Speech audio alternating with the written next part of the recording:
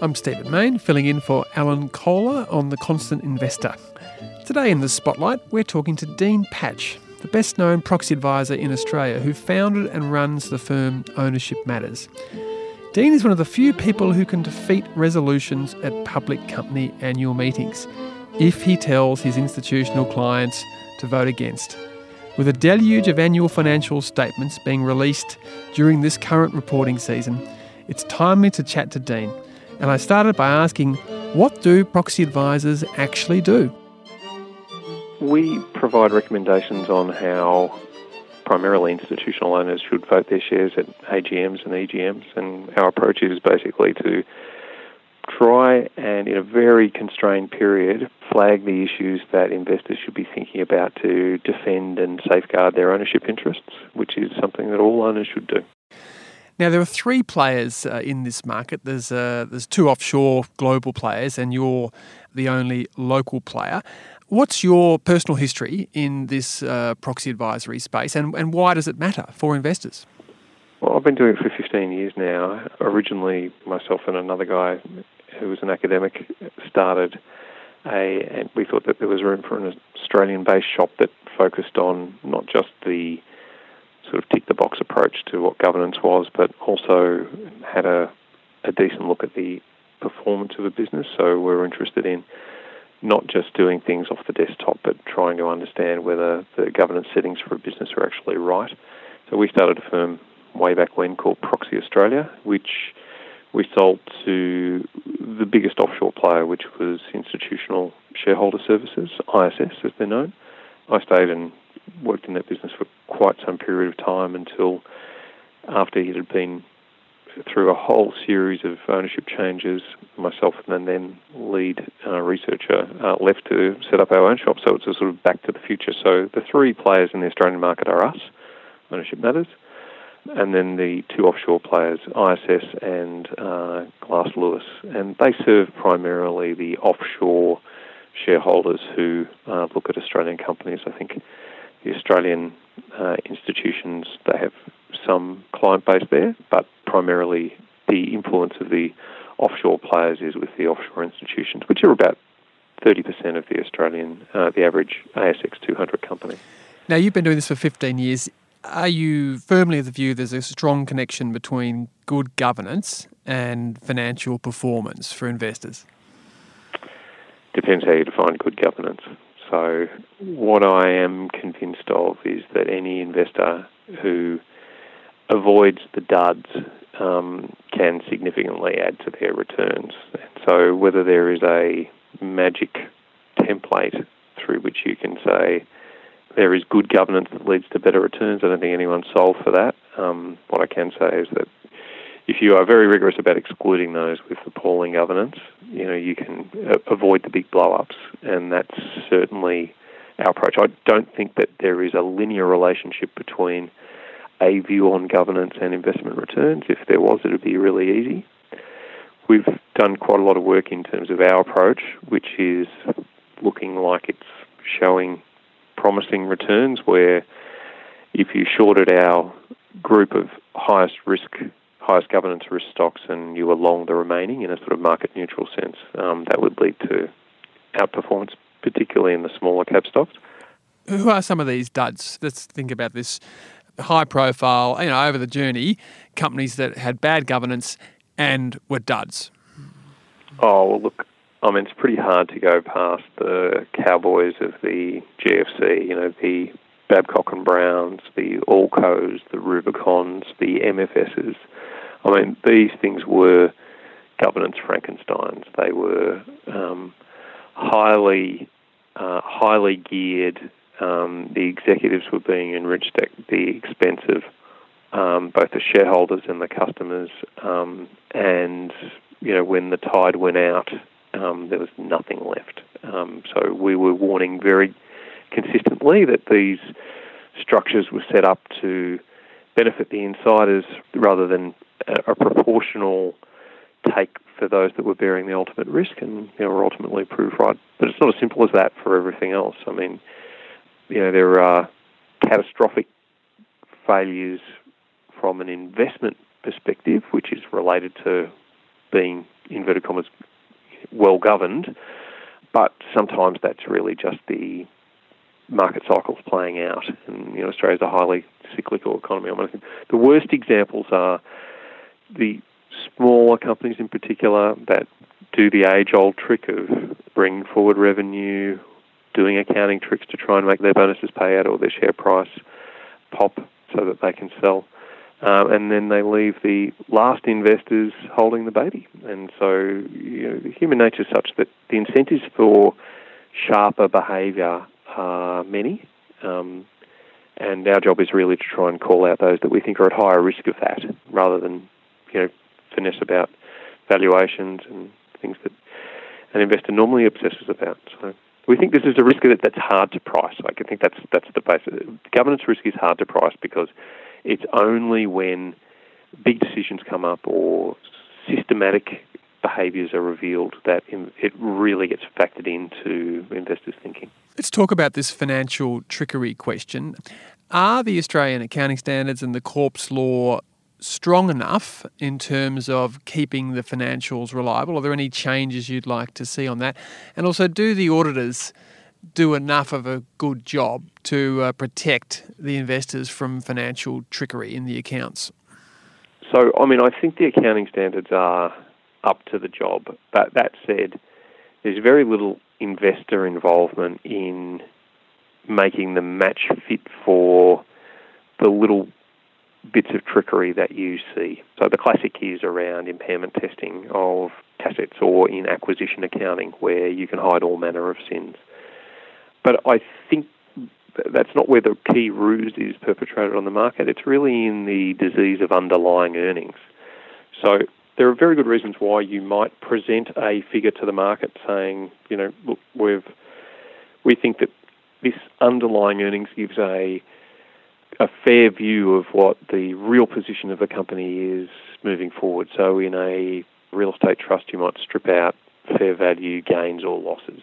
So that makes a lot of sense. But people have taken this to the nth degree, and you'll often see, say for instance, a retailer where they've expanded aggressively, they've fitted out a whole bunch of stores, they've spent shareholders' cash on that expansion policy, and when they've then decided that they've opened that store in a loss-making part of the world, they've written it off, they've had to pay a lease break. Those costs, so shareholders' cash that's been expended on their expansion strategy, is then excluded for underlying earnings purposes. And worse still, management are often bonused on the basis of underlying earnings. So who's done that in the past? Oh, look, Super Retail Group are classics at that. Now, my view is that all's fair. You should be able to present that view, but there seems to be no standard whatsoever around what is in or out of underlying earnings, and investors really need to be aware of that. The accounts can be quite difficult and complex, but the statutory earnings, what the accounting standards and the auditor says, it's there for a reason. It's got hundreds of years' worth of history behind it, and the classic management number that people talk about is EBITDA, so excluding depreciation and amortization. But that's a real cost to shareholders. You've got to factor that in, and underinvestment in maintaining your capex can be as important to the long-term sustainability of the company than anything else. So the lesson for investors is probably include everything in earnings, don't strip stuff out, and just look for a good, clean set of accounts with no extraordinary items or abnormal items. Well, you've got to have a view on whether those extraordinary items are genuinely going to be excluded or not, and sometimes there's very good reasons for that, but we're very cynical on it when they've been excluded, when shareholders' cash has been spent on it and there's been no accountability, certainly in the incentives. That's a big red flag from our perspective. Now, speaking of retailers, you had a run-in with Harvey Norman last year. You recommended that investors actually vote against adopting the accounts. What's the issue with Harvey Norman? The issue with Harvey Norman is the sort of quaint company in a way is that it was actually the last opportunity that investors will ever had to vote to accept the account. There's a non-binding resolution that, courtesy of their very old constitution they had. And we really took the view that the way in which the franchise model runs at Harvey Norman, it's very difficult for you to see the true underlying performance. And given the degree of control that Harvey Norman as franchisor has over its franchisees, we thought that disclosure would be majorly advanced if those franchisees were consolidated. Is that going to happen? Like, the auditor obviously has some power there. Is Ernst & Young likely to step up to the plate and force consolidation? We've got absolutely no idea.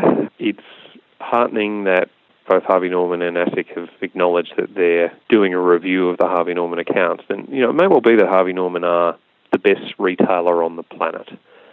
They may well be the best retailer on the planet. But the way for you to observe that would be to have a very timely view of when a customer walks out the door and pays cash, that is received in the franchisor accounts, and consolidation would do that. So at the moment, the difficulty interpreting the Harvey Norman accounts, once you exclude the fact that they have some bizarre investments in dairy cows or mining camps or property development, on their retail business where they should be generating all of their cash, it's difficult to work out precisely the extent to which the revenue is matched by cash receipts.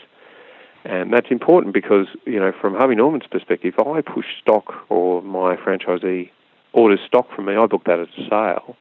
But there is a very large amount of receivables that one would expect from those franchisees. Now, they're very consistently over $1 billion in receivables. Yet, Harvey Norman, whilst they wind up about a sixth of the franchisees every year, we don't know whether those receivables are going to be paid. And so, our issue was, regardless, there's very legitimate reasons for you to have, make the accounting judgments that you make, but consolidation will eliminate all of the conjecture, all of the analyst doubt, and it will precisely match cash receipts with the revenue that you're booking.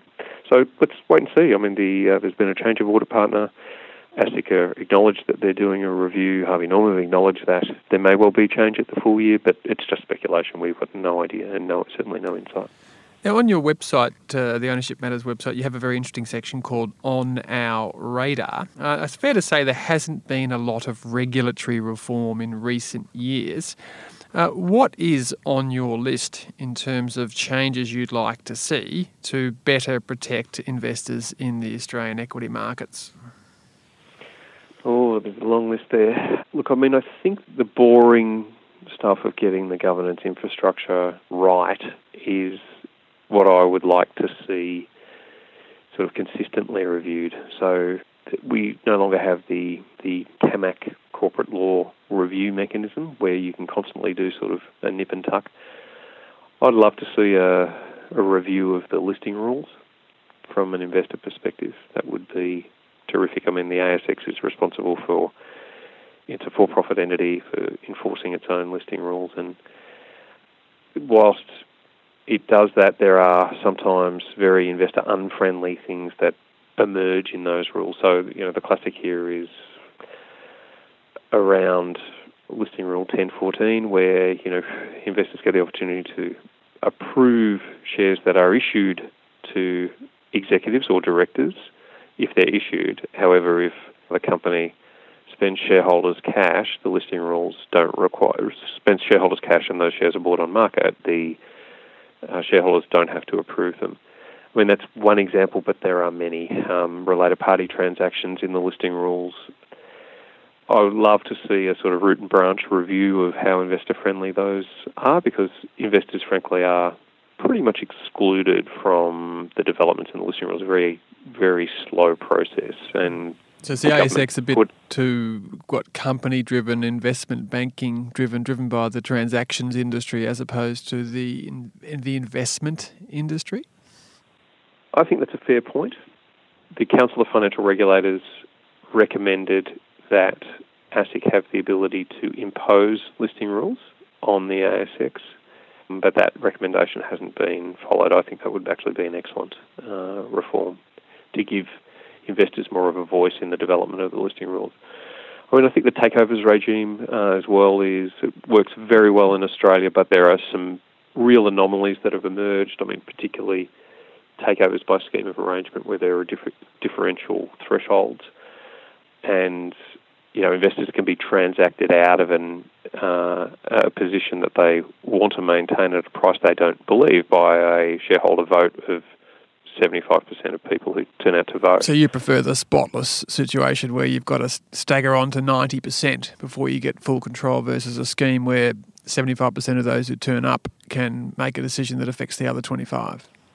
I see it as a property rights issue. If an investor is bought an equity and they believe the fair value is $10, why should they be compulsory acquired underneath that just by the fact that there is a scheme of arrangement which sets a lower threshold? I just don't think that is fair. We should have a debate about that. Speaking of property rights, Dean, capital raisings has long been a bugbear of mine, where retail investors often get diluted in capital raisings by placements or by non-renounceable entitlement offers. How does our system compare with other countries? It feels to me like a bit of an anything goes system for capital raisings. Are the property rights of investors better protected in other jurisdictions? Yes, by convention in the UK is probably the best regime. So, I mean, I was building up to this one, Stephen, because I knew you'd ask, but, I mean, this is the classic where, if there's a selective placement, if you're a retail investor and there's a selective placement that you don't get the ability to participate in, and that placement goes away at a discount, for example, they're effectively selling your interest in the company at a discount to someone else, and they're diluting your earnings. It's a massive value leakage, and at the moment we have a very laissez-faire system of capital raisings, so laissez-faire by international standards. You've got the ability to dilute people on a non-pro rata basis 15% in 1 year without any discount, and you can go up to 25% in the small cap companies with some controls on the way in. That's a lot, and what you're relying on there is directors doing their jobs. So we raised in the GFC, post-GFC period, we raised $100 billion in capital. We paid $2 billion in investment banking fees. 45% of that went out by way of selective placement. So retail investors suffered an enormous dilution in that period with no comeback. They may have got a small SPP to try and maintain their entitlement. But it just seems that the regulator has nothing to say on this. So you're very reliant on the directors of your company doing the right thing. And whilst we've seen in recent periods an increase in the fairness of capital raisings, I think more could be done to make rights issues, tradable rights issues, far easier. And that's, I think, where we lack the reform. There's this great haste, and that works for the underwriter to have most of their market risk diminished by placements to institutional investors. But the retail investor can be dudded in this process if they're just offered an SPP at the end. Or the fairest way to raise capital is via a rights issue. That is very much the default standard in the UK market. Yet here we sort of celebrate the fact that our capital raising speed means that we can get deals done quickly. That's great for the transaction industry, but there's no thought given to the cost of the dilution. And I think that there's a few votes in corporate regulatory reform. The Hollywood stuff is around executive pay, the 2 strikes rule, etc. But we've got hundreds of thousands of investors where if you're getting clipped a little bit on every deal, it's the job of the market regulator to actually make sure that it's fair for everyone, and capital raisings is really where the rubber hits the road for me. Now, Dean, let's finish off with Hollywood. We've got the AGM season coming up, and we're in the middle of the earnings season at the moment, where we are getting most of the remuneration reports being released with the actual earnings. So we get a couple of extra months to look at it from previous times. There was big protests last year, the likes of Goodman Group and CBA and Woodside and CSL. We had more than usual big protest votes against some of the big caps. Are you expecting to see a repeat of that in the coming AGM season, or have the issues that were around last year been fixed by some of these big paying companies? Some of those companies that you mentioned have been out talking to their shareholders and have made commitments to review, and so we don't know until we actually see what the what the pay rates have been for this year. So we'll be looking at those really closely. But the experience of the two strikes regime is that if companies get large protest votes, directors who feel very sensitive with their personal reputation normally get out and look, to be frank, change. There's some aberrations to that. Paatsch got famously sort of 3 strikes in a row, more than 25% of their shareholders voting against the remuneration report. But the experience has been that year on year, if you get that first strike or you get close to that first strike, something normally changes, and it normally changes for the better. So whilst the headlines of, poor outcomes on executive pay and performance, really steady during AGM season, the bit that no one's talking about is that there's actually more of a commitment now to getting the settings right than there ever has been. So there's more dialogue taking place out of season between investors and boards on executive pay than at any other time that I've seen in the last 15 years. So I don't know what we're going to see this year. If history's any guide, we'll actually see those companies that were struck last year fix their game and be back into the 95% plus club on remuneration.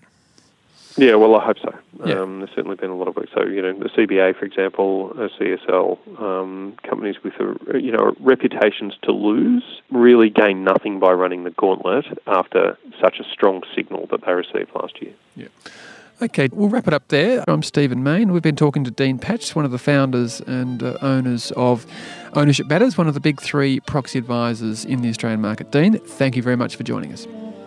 Pleasure, Stephen.